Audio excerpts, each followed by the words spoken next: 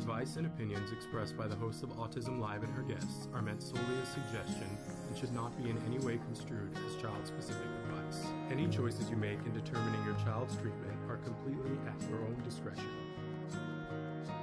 Dr. Doreen Grand-Piché is the... Dr. Doreen is an expert in autism. Doreen Grand-Piché. Dr. Grand-Piché. Dr. Doreen Grand-Piché. Dr. Doreen Grand-Piché is a visionary in the field of autism. Now you can ask her questions on Ask Dr. Doreen.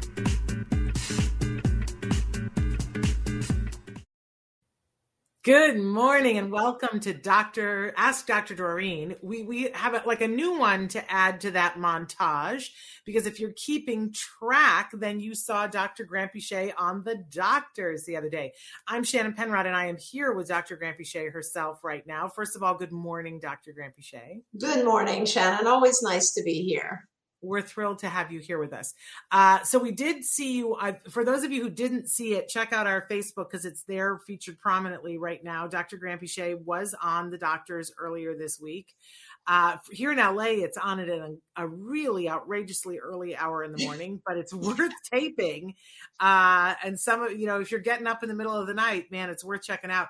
But we have the Facebook clips for you. Those are available on Facebook. But was it fun to be on The Doctors, Dr. Grand-Piché? It was absolutely. It wasn't my first time being on that show, but they now have different doctors interviewing, and it was interesting, and in some ways also a little bit, I guess, sad, because the topic that we spoke about was initially they had contacted me to talk about stem cell therapies for autism. So we talked about that, and then later they kept me on to also talk about the transcranial magnetic stimulation, or TMS, which is also being used by a lot of people. And so, the reason I say that it was sad, Shannon, is that these are treatments that are potentially, so stem cells obviously are effective for lots of other disorders. And TMS is definitely the most effective treatment for very, very severe depression, especially when nothing else has worked, right? Mm-hmm. But like, as usual, as you and I know, we're always trying to find new treatments for autism, and sometimes we go with things that have not been yet scientifically supported. And both of these, this is the case, these two treatments are not really scientifically supported for autism, yet a lot of parents are already starting to use them. And so one of the families that was on the show had actually they felt their child had been harmed with the stem cell treatments. And, it's always sad because this is an ongoing thing I've been experiencing for the last 40 years, where there's so many, people are always trying to find new things, which is wonderful, but then we jump the gun, right? And we try these treatments. And I don't know if you remember, it's funny because when they were interviewing me and I was talking to the hosts, we were talking about a sleuth of other treatments like HBOT. And I'll be honest, with hyperbaric oxygen, I was one of the people that actually thought this has got to work, right? Theoretically, and there's so many parents that really believe that it works and so on. And then we did a very expensive study at CARD. I mean, it cost us $2 million to do that study, and we had 20 chambers and at 20 different locations, and we had, I don't even remember, a very large group of children went through this, and we did hours of testing before and after, and truthfully, it did not have any kind of impact on the symptoms of autism. And of course, as you can see now, it's gone away. It's there, but it's not as heated as it was back then. I always feel bad though, because I think, correct me if I'm wrong, those were the soft shell chambers. What it conclusively found was that the soft chambers, there wasn't a big enough impact to be able to be measured and say that this can have a positive impact. I wish somebody would go back now and do the study on the hard chambers, which is wildly that much more expensive. But Well, yeah. yeah. But And it the feels what? like And nobody the was interested after that. Yeah. no, and it's very hard, right? Because the soft chambers, we were able to bring them into the sites, right? And it required some like remodeling and so on. But the hard chambers, obviously, you can't, right? You can't. They have to be in very specific clinics where there's fireproofing and all that sort of stuff. And you're absolutely right. The hard chambers, the soft chambers, if I remember correctly, would provide 23% more compressed oxygen, whereas the hard chambers are 100% more, and that's a very different experience, right? And that's exactly, thanks for saying that, because that's the kind of nuance that actually matters. Yeah. And the same thing with like stem cells and the TMS treatments and so on. And it's any kind of intervention. It's just really important that we have the right, like it needs to be tested on the right population. So it's like individuals who have autism rather than individuals who have depression. Children as opposed to adults, and then what are we expecting? Like, we don't want the outcome measure to be just what people say, like, because there's this thing called placebo effect, obviously, where if you put effort into a treatment or anything, then you come out of it really truly believing. If someone gives you a pill and says, this is going to take care of all your problems, and you really believe it, it is going to actually help improve. That's the placebo effect. And, a lot of times it's our kids, right? So we're looking for something that's going to help us. And so the placebo effect is a confound in these situations. And the other aspect, which we discussed, and a lot of our viewers will agree, kids on the spectrum are widely different.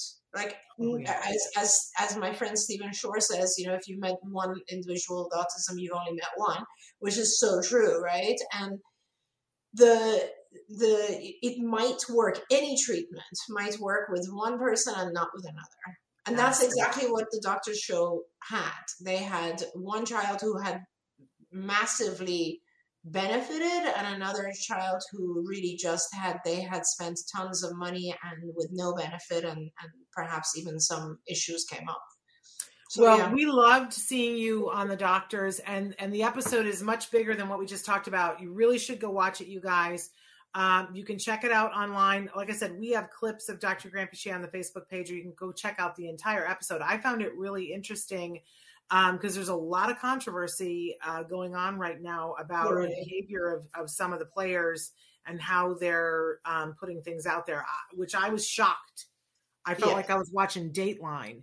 And I was like, ooh, I didn't know about that. And listen, I think, I know a couple of things about what's happening in the autism community. Oh, yeah. I didn't know that. Yeah. I learned a lot from it. So check out the Doctors, you guys, and check out our fabulous, everybody was saying how great you looked, and you did. You always look great on camera, but you looked so great on camera. Good Lord, thank you. Crack of dawn when we taped it, let me tell you. Well, you pulled it off. I got to tell you guys, we're recording this just a couple of hours before we air it. So as you're watching, we want you to still send in your questions, because we always use the questions when we do subsequent shows. So, but right now we're going to be answering questions that have come in just a few hours before the live show. So, and I want to start with a question that came in during yesterday's show. We had Matt Asner and Nava Paskowitz Asner on, and towards the end of the show, people started writing in, asking questions about kids who, like we were talking about how beneficial it is, Dr. Granpeesheh, to have your kids participate in the arts, whether they're watching or painting, and that it's a way of expression for them. And somebody wrote in and said, but how do I do that when my child is compulsively sticking things in their mouth? And they started out by saying food, and then they identified, no, it's non-food items. And then we had a bunch of people writing in and going, pica, my child, pica. Yeah. And we sort of stopped everything and said, now it's time to get professional help. 3 parents aren't going to answer your question about pica. But here we have you, an expert Yeah. in exactly this. So I wondered if you would take just a minute and talk about, and it was a wide range. There was a 3-year-old who was engaging in pica, a 4-year-old who was engaging in pica, and a 9-year-old who were engaging in pica. Yeah. Pica is not easy to deal with. And pica, for our viewers who are not familiar, is basically ingesting non-edibles. And these vary, right? So like we've had people, children who would, for instance, scrape chalk off the wall and eat it. We have children who would take pebbles and eat those, or sand, or whatever it is. And usually what I say, pardon me? Batteries. That's the one that scares me. We have kids eating batteries. All kinds of stuff. And there's many aspects to pica. And yes, it is one of those things that can be dealt with behaviorally and should be treated behaviorally. And I'll talk about that in a second. Let's not forget, though, that there are other things to pay attention to if pica is happening. So if pica is happening, I've actually had children who really, they had some deficiencies, like they were lacking in calcium or other things. And we found that out because they were eating chalk or whatever it was. So it's super important to have regular checkups. And I know that sometimes the checkups are traumatic for our kids, but again, that's another thing that a good ABA therapist can work with the parents on, which is kind of getting your child to go and have blood drawn or a urine sample or that sort of thing at least once a year, because it really is important to look at these types of deficiencies that are, by the way, way more common than they used to be, mainly because our food source is so bad, So that being said, like if your child is putting things in their mouth and swallowing them, by the way, is different than just putting things in your mouth. If your child is eating, literally swallowing things that are not supposed to be eaten, then you should have a test to determine, first of all, if they have any kind of biochemical deficiency and adjust that. Behaviorally speaking, though, it's a pretty simple kind of a shaping replacement procedure. It's not a big deal. You do need people there who can handle it on an ongoing basis because, what happens a lot of times, Shannon, as you know, like when you're a parent and you're busy doing a million other things, right? And you're trying to deal with or trying to teach something to your child. You and I have talked about this often. It isn't possible because you're halfway doing something else and you're not able to deal with it, and you might miss an opportunity, right? So, and then the whole thing fails because you miss the opportunity, you get upset, then the child thinks it's a failure, it just becomes a mess. And it's very helpful if you're dealing with it, get help so that you have 2 or 3 people, or if you can get someone who has some expertise in behavior analysis, like a board certified behavior analyst or a registered behavior technician. This is not a very complex situation, but it does require a lot of attention. Let's put it that way. And so what you do is you essentially will block you will, first of all, do everything you can in the environment. So you'll make sure that the child does not have exposure to those items that they tend to eat unless there's someone with them, right? So you want to make sure that the antecedents or the environment is set up in a way that helps the child avoid this situation to begin with. But you want to actually experimentally teach the child that when, let's say it's pebbles, right?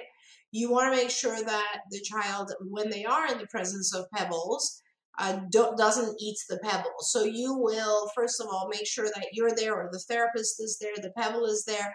If the child starts to go for the pebble, you prevent it, you block it, you help the child learn to do other types of activities with the pebble, but it cannot be put in the mouth. It's just a replacement behavior, right? Every time the child, you need to be careful and you need to watch the child, because as much as possible, you want to be able to prevent it so that you can reward the child.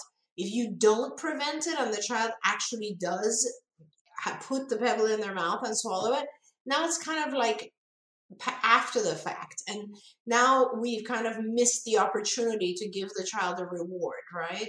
So as much as possible, that's what you want to do. A lot of other things that are beneficial. I mean, and again, going back to whether or not the child swallowed or just puts in their mouth, putting in your mouth could very well be a sensory issue, and it's not really classified as pica. Pica has to do with actually ingesting the item. But and a lot of our kids have sensory issues, obviously. So it becomes really important to give the child a replacement sensory activity that gives them the same sense of satisfaction. So chewing gum is a great one. Or maybe, eating something that you can actually put in your mouth and swallow that is not harmful, that is a food item. And so you gradually, over this kind of, replacement and shaping activity over the course of time, you can now start to expose the child to more pebbles. But at the same time, perhaps next to the pebbles, they have, let's say, chewing gum. And you're teaching them, don't go for that, go for this, and this is what you're going to, and if you take this, I'm going to be all over it and reward you, and we're going to throw a party. But if you go for this, I'm not going to be very happy with it. And then you gradually make the environment so that sort of, now go outside and let the child see the pebbles and gradually get to the point where you can generalize it to the normal environment. But it is an issue. It's a difficult thing, and I don't really recommend parents trying to deal with this on their own, because it is time consuming, and in some cases it can be very dangerous, as you said, with the batteries, for instance. Oh, you're muted. I'm so sorry. I remember one of the first episodes of House. You remember the old show House? I love House. Jem had just recently been diagnosed, and it was the first time that I saw a character that was a kid on the spectrum, and it was this big mystery, a house mystery, that the kid was ingesting dirt. I remember that. Remember that. And so here's the thing that made me crazy. Eventually, by the end of the episode, that he had a chromium deficiency, and that's why he was eating dirt. But what made me crazy was that at some point during the show, they said they were interviewing the parents, and they were like, we're very on it. Some parents, and we've done absolutely tried every intervention. We've done everything that there is. And this is, while they were saying this, the kid was sitting there eating this ginormous bowl of like Kraft macaroni and cheese. And it just made me curious. Right. I was like, well, didn't somebody explain to the prop person that eating now we could say, well, maybe it was Daiya mac and cheese, right? But back then it was like there was no mac and cheese. Let's not promote casein. Right. Gluten and casein express, right? With some artificial colors added to it.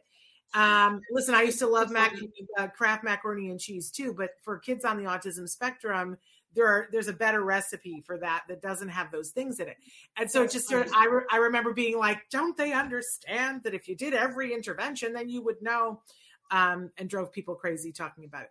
But the whole episode, the point of it was that the child had a chromium deficiency. And so he was seeking the chromium in the dirt in the garden. Right. And there we have it. So I love making sure that parents know, because I think a lot of times parents just get so afraid of like, oh no, is this the beginning of the end? And they don't understand that it's treatable. However, it is very scary if you sit and do nothing. Can we just drive that home? You can't do nothing. When your child is sticking things in their mouth that don't belong there and swallowing them, that is not a let's see how it works out, maybe they'll grow out of it thing at all. No, not at all. And actually, thanks for saying that, Shannon, because the question came up because you were talking about art. And if your child has pica, perhaps this is not the time to start them on art or anything that they will actually put in their mouth. And again, maybe it is the time, because every opportunity, every situation is actually an opportunity for learning. It just has to do with whether or not you have the time, you have the resources. And if you have the ability now to help the child in terms of learning, hey, don't put these things in your mouth, great, then let's go for it and do art. And you just have yourself or an adult there to prevent any kind of pica. Yeah. I mean, I love, there's what is it called, the Go Noodle thing on YouTube. You can put for a 3-year-old, because this was about the 3-year-old. If you put that Go Noodle program on, and they have the kids get up and dance, and it's all educational, and they have them get up and dance. It's not impossible to put something in your mouth while you're dancing, but it's infinitely harder. If you're not close to it, and if there's an adult there that's sort of blocking you from then you get your attention on the dancing, and then maybe, you know, if it's a compulsion thing, maybe you head it off at the pass. But if it's a mineral deficiency, the minute you stop dancing, they're going to seek it out. So yeah, if it's a mineral deficiency, it's kind of more important to deal with the deficiency, you know, and then it'll stop. I mean, it's just that simple, right? Yeah. But if it isn't, if it's a behavioral thing that has occurred, then it becomes kind of important to figure out how to replace it. And you know, what we used to do also in the old days, which is something, do you know that, like, what is it? I forget what it's called, but you can buy it at every pharmacy or drugstore, the stuff that you put on your hands for kids who bite their hands or bite their fingers. It's like No Bite or something. No Bite or something like that for kids. And it's perfectly harmless, but it tastes kind of bitter. Yeah. So, like, you know, you can use something like that where it makes it a little bit more clear for the child that, like, this pebble tastes not so good, but this other object that, like a grape that looks like a pebble, it tastes actually pretty sweet, and I can have it. You know, honestly, sometimes it's just a habit, and breaking the habit, it won't go on forever. But you do need to do the intervention to break the habit, which is, you know. Yeah, and if you don't have time to go to the drugstore to get the No Bite, you know what else works is aloe vera. Fresh aloe vera. If you take fresh aloe vera and put it on their fingers, within minutes, aloe vera tastes very bitter. I didn't know that. Okay. Same thing. Oh, it's bad. Bad news bears. Yeah. It really puts you off your meal. And totally natural. There we go. All right. We got to get into some of these questions that have been written in. Did I mention that we are live on a bunch of different places? We're live right now on Facebook, on YouTube, on Twitter, and we love to hear from you guys. Even though we recorded this just a couple of hours before it's going live, we still want to hear from you guys and want you to participate. You can still write in questions. They'll just be answered in a different show. We're also available as a free podcast wherever you get your podcasts. It's a free download. Check us out. We are the #1 rated autism podcast. So, you know, you can't like, isn't that wonderful? And that's all thanks to all of you. Okay. But we do have another question here. My 4-year-old with ASD is pushing his 3-year-old brother hard to the ground, and worse, he seems to like doing it. I'm horrified and frightened. To add to the situation, my mother-in-law saw him do this and is telling everyone in the family that it's because he has autism and has no empathy. And they said, help, with an exclamation point. So what would you do in that case? Oof, okay. All right.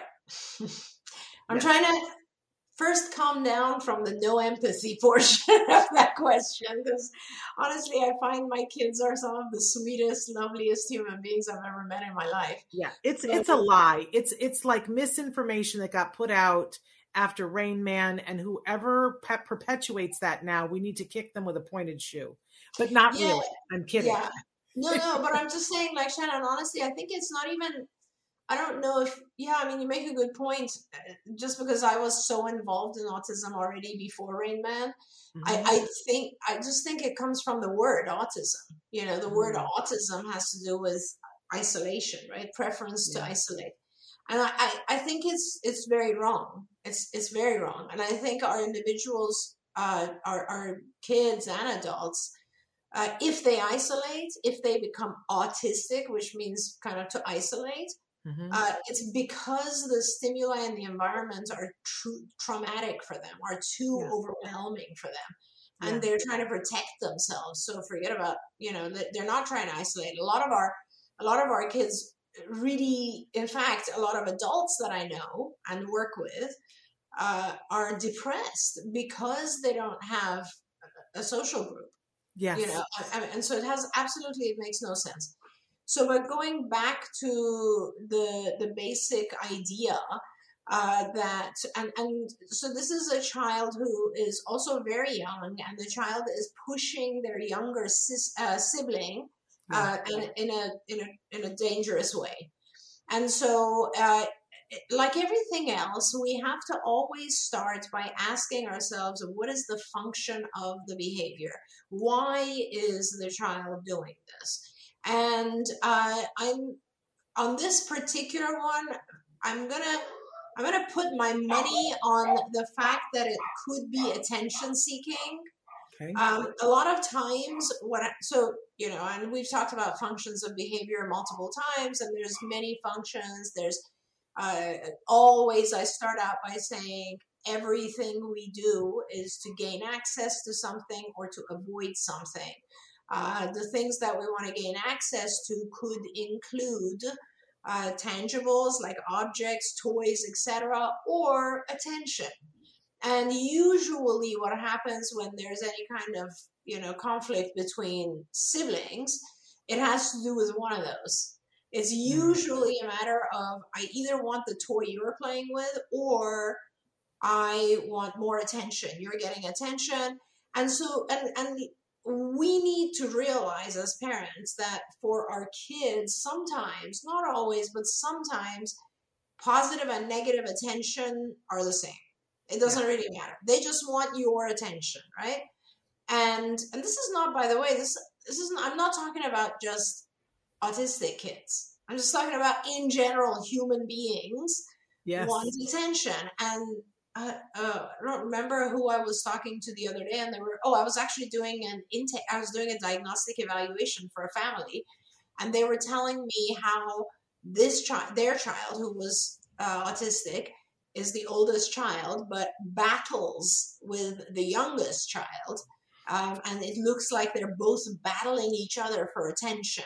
And usually, any of our parents who have many children will agree that usually the youngest child is the one that gets all the attention, right? And everybody learns a different lesson just because of the whole where you are in the family, right? And in this particular case, it's very possible that the family is giving a lot of attention to the younger child, and the child in question has determined that they will get attention if they push the younger child. So as everything else, like always in behavior analysis, once you've identified the function, you will stop it from being effective and you will replace it with some other thing that is more effective. So for example, in this case, you must be very, very cautious to not allow the older child to push the younger child. Wherever possible, you will get in the way of that. You will prevent it. Again, I know it's hard and sometimes you just won't catch it, but I always like to say, try to do more antecedent control. Try to get the child, prevent the child from doing something wrong, rather than waiting for the child to do something wrong and then being angry and punitive about it. It's always in fact, when you were like, and it's not just about blocking the access. If what they're wanting is attention, you can shower them with attention, right? Definitely right. So absolutely. So what you do need to do is you need to give the child another way to ask for attention. If it is attention, you need to have the child, whenever you see that it's about to happen, like they're about to go push their sibling, you need to get in the way and you need to mumble for the child what you want them to say. Like, Mom, can we talk? Or Mom, I want this thing. Or Mom, give them some way of getting your attention, and then you divert them, go and do something with them for a minute, and the whole situation is handled properly. If you wait until they actually push the other child, then it becomes kind of a situation where you have to do response cost or something negative, right? It's always better to give the child other ways of gaining your attention. Now, it could also be that this child is pushing the sibling because they want access to a toy. Same thing here. You want to make sure that they do not get the toy if they push the child. But they get the toy if they ask for it. And, with your attention, it's the same thing. Teach them to ask in a more appropriate way and give the child a lot of attention. I'm a middle child, so obviously I understand the whole getting attention thing. Totally. I totally understand that. And when I was a teacher, it was funny because there were a lot of students who would come into my classroom and they started putting kids in my classroom that they considered the problem cases. Because I never looked at the kids who had needed attention as being the problem kids. Like, to me, I love when I'm speaking in front of a group of people and I can identify somebody who's really an attention seeker, because you're going to win. Yeah. Like, it's the easiest thing in the world if you're willing to change what you're doing. When I don't teach anymore, not recently, but I would go in and direct a play at my son's school when he was in grade school. And there was one class in particular, they were like, oh, you're going to have a hard time with this one.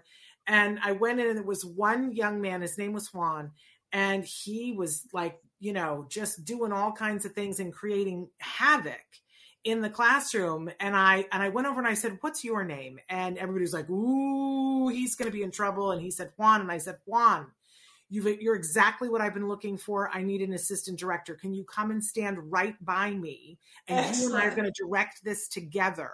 Excellent. And anything that would happen, I would be, Juan, what do you think? What should we do here? Suddenly, Juan became the best director on the face of the planet, became an ally in what I was doing because I kept his bucket full.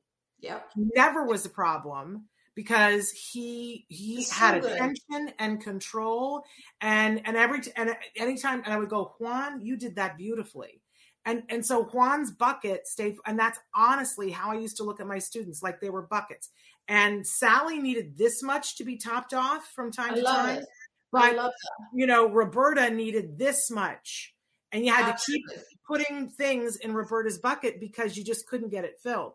But Juan, man, as soon as and he walked taller, and he was like, she recognizes that I'm an amazing human being. Well, and because you filled his bucket with the one thing he was seeking, which is attention, and other kids, their bucket might be filled with other things, right?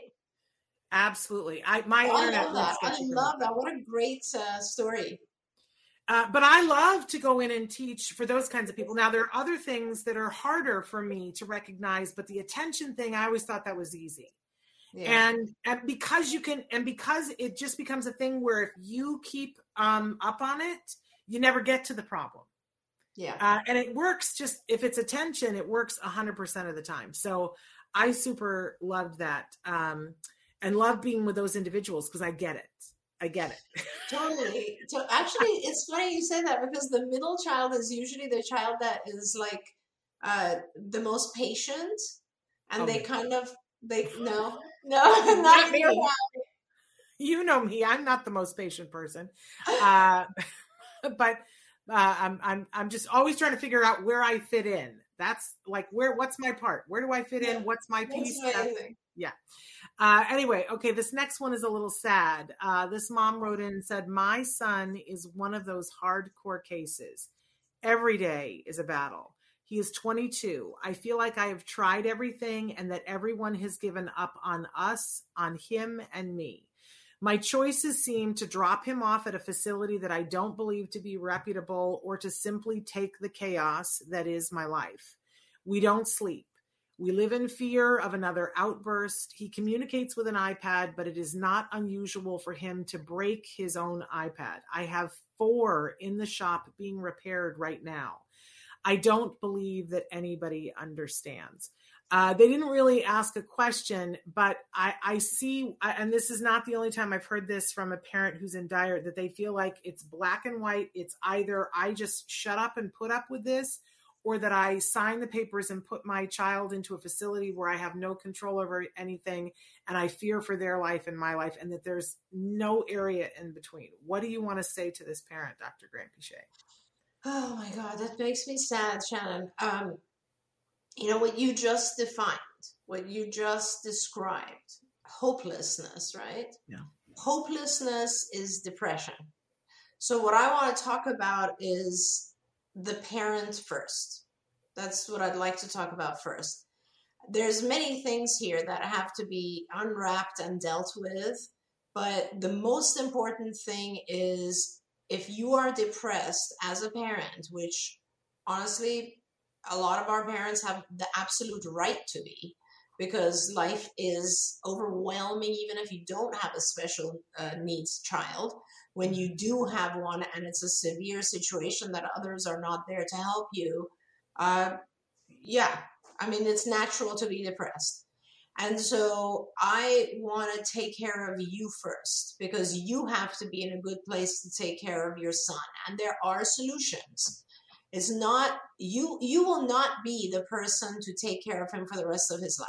Like, let's just start there. But right now, in order for you to gather the resources and put together the village that's going to help you with your son, you need to be better first. So we need to get you to see a psychiatrist, get you to take some antidepressants. And I'm really being very honest about this. This is what I would do.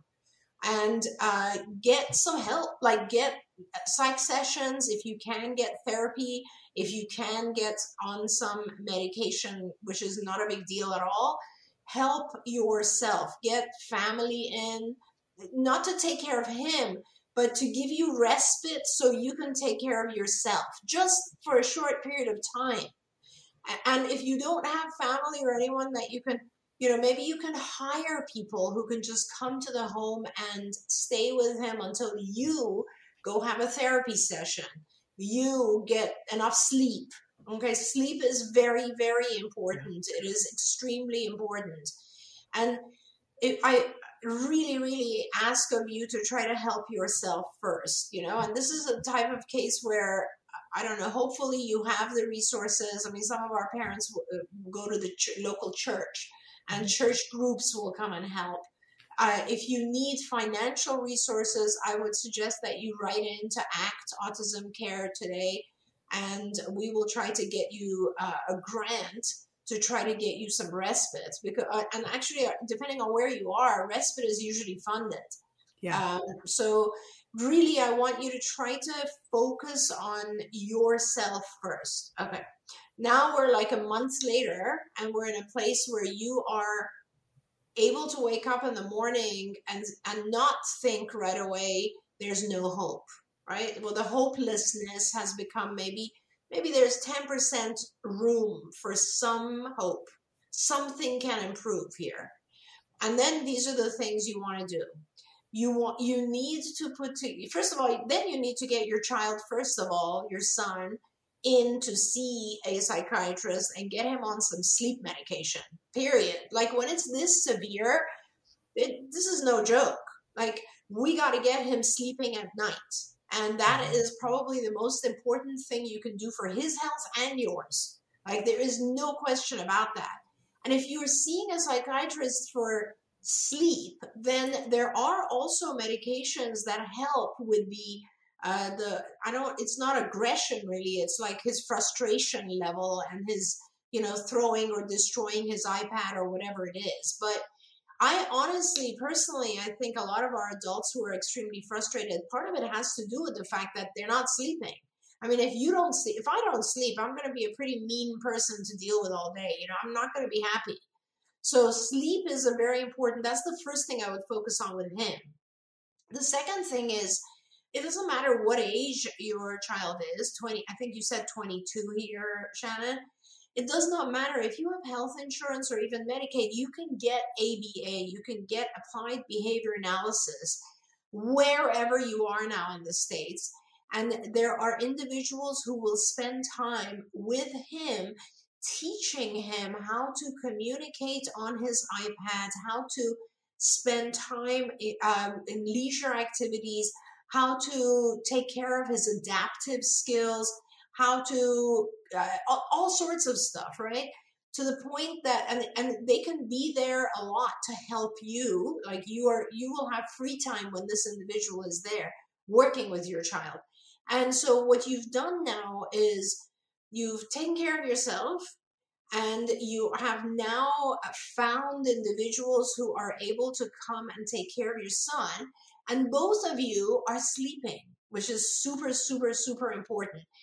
Now, a month after that, now you can start fine-tuning, and now you can start looking at things like, I wonder why he's aggressive whenever he eats this. And maybe I need to tweak his diet, right? Which is a whole nother thing which will help him.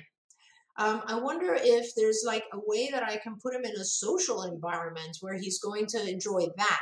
There's a lot of other stuff that you can do on top of it, but if we want to kind of keep it in order, I think the survival mode is you take care of yourself, you make sure you're feeling okay and sleeping, and then you get him to a point where he's sleeping, and then we start to teach things. Does that make sense, Shannon? It makes total sense. I think, prioritizing and saying the first thing that happens is that we got to get help for the mom. I've never been in this kind of a situation, so I want to make sure that I say that. But when there was a period of time when we started ABA, where I was like, what's going to become of us? Mm-hmm. I couldn't see a light at the end of the tunnel. And I remember when we went to start services for ABA, they made me make a list of what I wanted to work on first. And there were 3 things. I was like, I don't even have to think. They were like, take this home and with your husband and think about it. I said, I don't have to think about it. My son hits his head on the kitchen floor whenever stuff happens. I need you to fix that, or he's going to have applesauce for brains. We don't ever get sleep until 3:30 in the morning after driving him for 2 hours. We need to fix that. Oh, and by the way, I want you he could talk once and now he can't talk. So can you do that as well? I sort of got into working on the talking. I don't know why, but that was my feeling. And what they came back and said to me was, so the first thing we're going to work on is the sleep. And I was disappointed. And I said, well, maybe we should work on the head banging first. And they said, quite honestly, we have an intervention for the head banging, which we're really confident in, but we don't think that you're well rested enough to do it. So we have to get you rested first, Mom. And what was interesting about that was I would never have prioritized myself. Not in a million years. I'm still struggling with it now. Right? When there's something wrong with our kids, we cannot prioritize ourselves. I know. But the fact that they said to me, we can't do the intervention for banging his head till you get rest. So we're going to make it so that he sleeps and you sleep first. I was like, okay, then let's do it today. And of course, within 3 days, and it's still to this day, can I tell you, it irks me. Within 3 days, they had him going to sleep at 8:30 at night, where for the 2 years before, I was up till 3 o'clock in the morning. And to be honest, and I always tell this to therapists, it made me mad. Because if it was that easy to do, then why had nobody told me what to do before? And I had tried so many of the elements of what they did. I just didn't do them all together in the right format. It ticked me off. But then they got the head banging under control, and then we very slowly started to work on the talking. But on that first day, I didn't have enough together. I was too underslept to really understand what it was you guys were saying to me. So for this mom, I'm thinking my son was 3 on that day. Yeah. And that's kind of what I wanted to say. So I'm glad you mentioned his age. It's one thing to work with a 3-year-old and behaviorally to get him to sleep. It's another thing to work with a 22-year-old to get him to sleep. Well, and also think about how many more years this mom has gone without sleep, and how many more years this 22-year-old has had a pattern, and how much more hopelessness and depression that there would be. My son was 3 and I could pick him up. That's right. And I thought it was the end of the rope. So I can't even imagine for this mom. But I hope that she can prioritize getting herself and listen, I'm not a big one for the medication route. I really am not. But I understand that when you go this long for depression, your body literally can't make the stuff to make. Well, and also, I mean, that's why, I'm a behaviorist through and through, but I recommend medication in this case. I often do for my older kids, because when you have an adult, when you have a 22-year-old patient, you can't mess around with it too much. No. You need a little bit of help. Because if he gets angry and tantrums, you know what's going to happen. Everyone's going to back off because it's scary. It's one thing for a 3-year-old to tantrum. Right. It's another thing for a 22-year-old. So there's really nothing bad about having some medication to help you. And in the future, if you want to get off the medication, or if he wants to get off the sleep medication, that's a whole nother phase that we can work in. But honestly, right now, I just want to get you urgent help. That's right. That's Yeah. right. And I feel so bad because I know this mom writes and says, I feel like he's given us up on us, on him and me.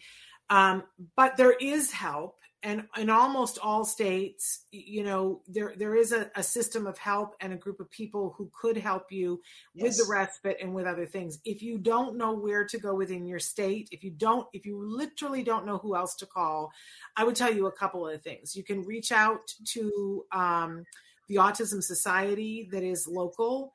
And it will take them a while to get back to you, but when they do, they will know what resources you have there. And if that is too much for you, please, will you do me a favor? Write to me and I'll reach out to them for you. Shannon at autism-live.com. So let's just say that and put that out there. Okay, so moving on to our next question. Where can I get information about which diet I should try for my 4-year-old son who's nonverbal and has diarrhea every day of his life? Oh, dear I know, God. everybody take a breath. Yeah. Well, it's just, I guess for me, what becomes harder and harder is like, as you know, seeing that there are so many children experiencing these things, and there's the questions still remain. And I've been answering these questions for 20 years, more, maybe 30, 40 in some cases. Yeah. And it's like, you know, there is help and it is fixable. Oh, for sure. Yeah. For sure. But I have children who are now adults and who used to struggle the same way with exactly the same issue, which, you know, it's kind of like, when will there be enough help? When will there be, that's where I come from, you know? Yep. So, and when will it become mainstream? Because like I always talk about this with autism. Autism is such a interesting, there's so much debate about what should I do and shouldn't do. It's almost like, you know what, everybody knows that there's a dietary factor involved with autism. Why doesn't the pediatrician know this? Why do you have to go and seek out specialists for every aspect of treatment, you know? And then even when you do, a lot of behaviorists will tell you the medication is not okay, or the medical portion is not okay. A lot of the physicians will say, don't do ABA. It's like, there's so much like confusion, you know, like it's a disconnect. It's a disconnect. Yeah. I mean, I think that most internists and gynecologists didn't understand menopause until Oprah did a bunch of shows on it and said, no, we're doing a series on menopause and I'm bringing the top people in. She educated an entire age group of women who were starting menopause and said, go to your doctor. And when he says this or she says this, say no. I went to my doctor and I said, no, Oprah said not to accept that. And he said, you're the 5th woman this week who said that to me. And I said, good, it's working. That's amazing. That's so cool. I wish we could get to Oprah and ask her to do a whole series on autism. Oprah, listen. That would be amazing.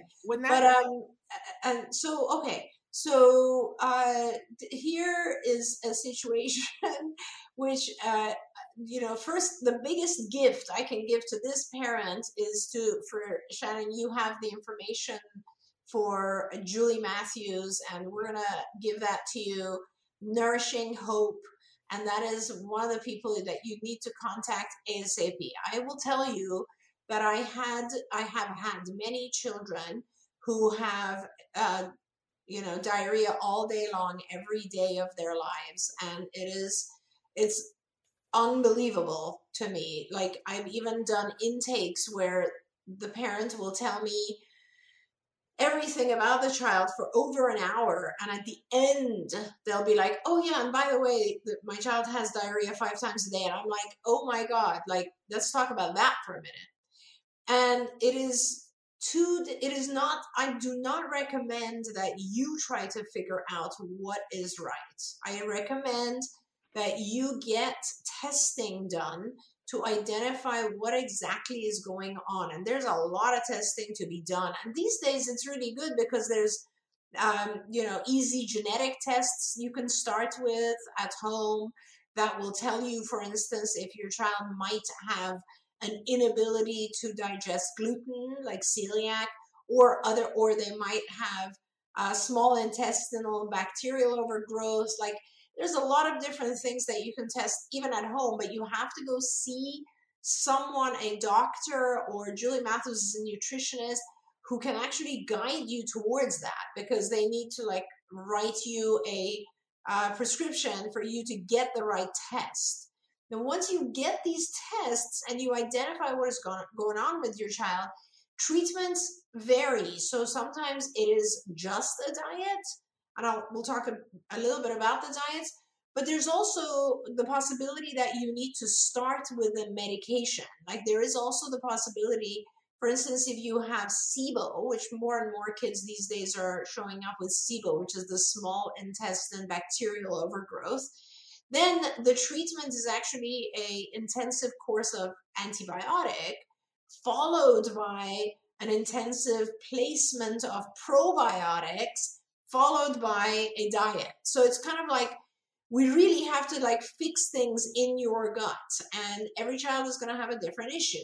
So it really is, in the old days, we only used to have what's called the organic acid metabolites, which wasn't all that accurate. It was okay. It was all the only test we could do. Nowadays, there's so many different types of tests, stool tests, that will completely identify what is going on. And by the way, it doesn't necessarily have to be just a diet. It could also be that you now, like your child might have fungal infection, and you might need to also treat the fungus. So this portion that I'm talking about right here, the assessment, is extremely important. It's more important than the diet, because you could get it wrong. For instance, many of our parents think that they should just give their child probiotics. Everybody thinks that. There's no harm in that. There is harm in that if your child has the SIBO, which is the small intestine bacterial infection. It can get worse if you put in probiotics. So you have to do this in a very specific order. Go see either Julie, talk to Nourishing Hope. They will guide you through this. There are many, many physicians. If you want, Taka has a lot of information as well, as Shannon has written up there.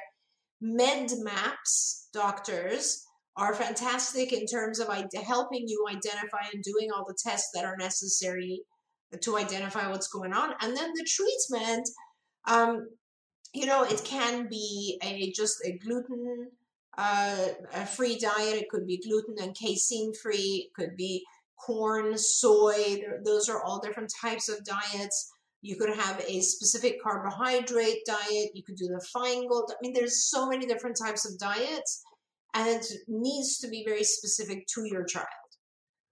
I'll take a breath and you can fill it in. Well, we put up a couple of websites while you were talking. We put up the website for Nourishing Hope. We put up the website for Taka Now, and then in a second here, Traven's going to put up the website for MedMaps.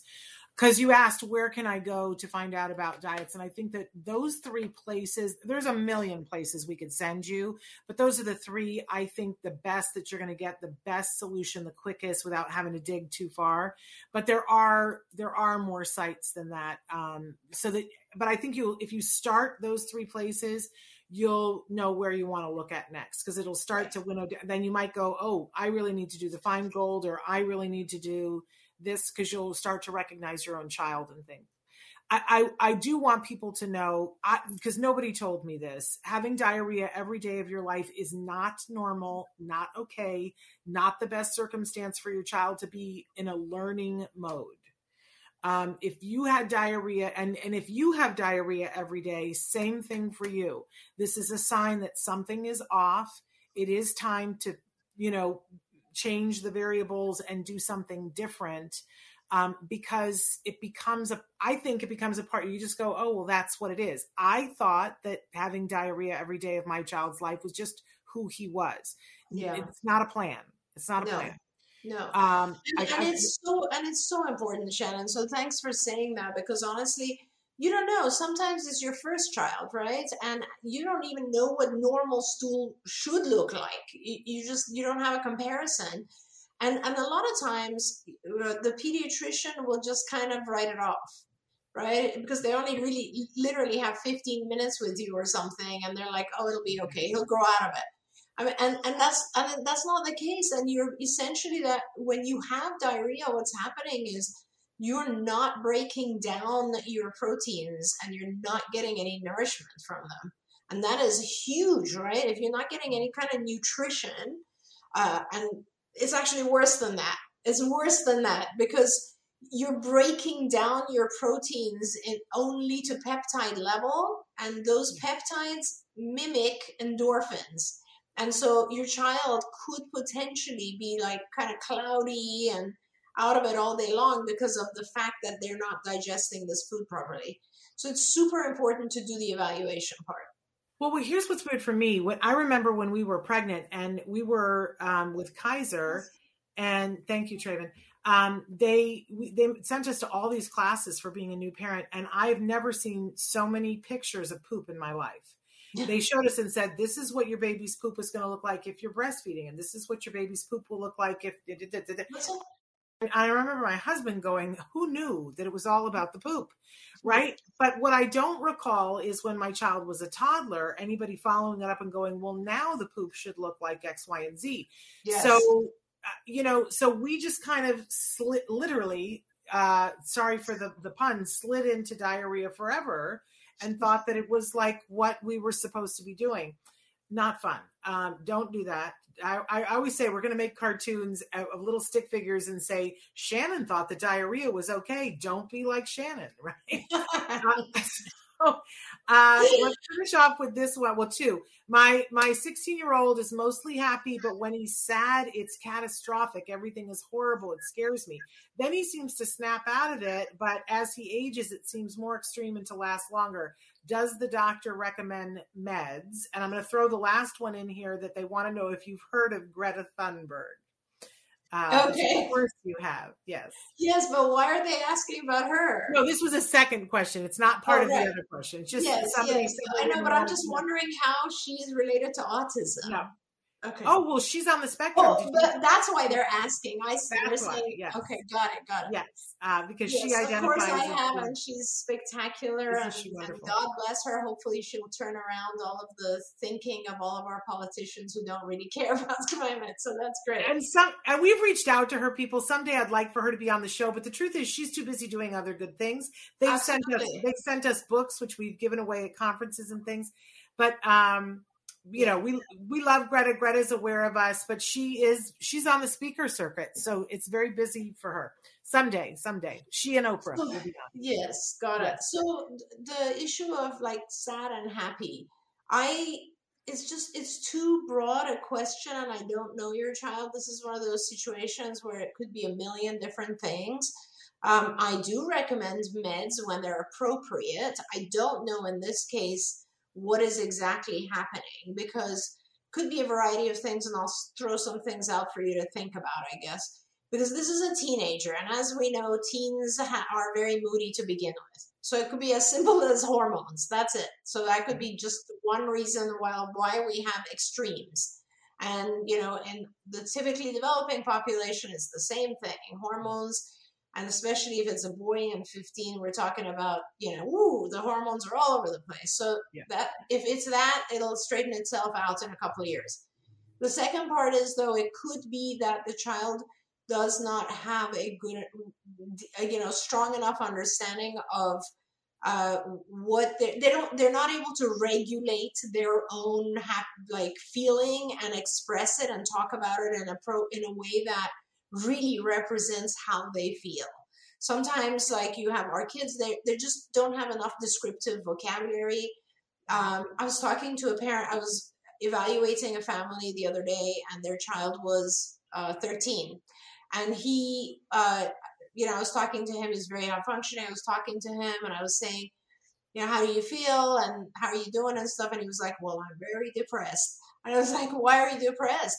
And he said, well, because of this autism thing. And I said, well, what does that mean to you?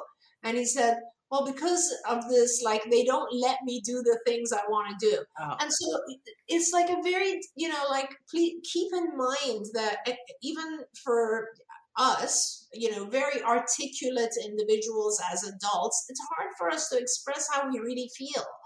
And so if you think about our kids on the spectrum, it's even harder. It's much harder. So the second scenario could just be that he is really not good at expressing his ups and downs, And so therefore he exaggerates it. It's kind of hard for me to explain that one. But if it's that, it's a behavioral thing that can be dealt with. The third situation is, I don't know, are these scenarios extreme enough to be considered mania? If they are extreme enough, then you're looking at the possibility of bipolar disorder. So yes, everything is possible, but you should really see a professional for this, because they need to evaluate, is it a situational thing? Is it being modified because of the environment, or is it something the child has biochemically? So you would recommend that she take this 16-year-old post-haste to a clinical psychologist? Yes, or a psychiatrist. Okay. Okay. So a psychiatrist, well, which one is going to be better? I mean, the psychologist can evaluate, but then if they evaluate and they recommend medications, you're still going to have to go see a psychiatrist. So go to the psychiatrist to start. Yeah. Okay. All right. Well, you're amazing. This has been so amazing. I just adore you. I thank you so much for being a part of this. We mentioned about the doctors, but if you guys can't get enough of Ask Dr. Doreen like the rest of us, check her out on TikTok. Starting to build that up too, Shannon. Answering a lot of questions there. Yeah. And so you guys, if you're bummed out because your question didn't get answered today, go visit her on TikTok, post your question to her on TikTok. And who knows, she might answer your question next on TikTok, which I just love. I feel like we've stepped into an alternate universe. Me too. Dr. Doreen, she's on TikTok now answering your questions, of course. I keep thinking we're going to be forced to do some sort of a challenge where we have to dance next to our cars. And please, I'm not doing that. I'm not participating in that. But I'll happily ask Dr. Doreen a question on TikTok. So feel free to check that out, you guys. Remember that we're back tomorrow live with Bonnie Yates, which is really wonderful. And then on Friday, we are here with Vince Redmond for Let's Talk Autism with Shannon and Nancy. So Dr. Granpeesheh, thank you so much for being with us. And we'll see you guys tomorrow. And until then, give your kiddos a hug from me and one for you too. Bye-bye for now. Bye, everyone.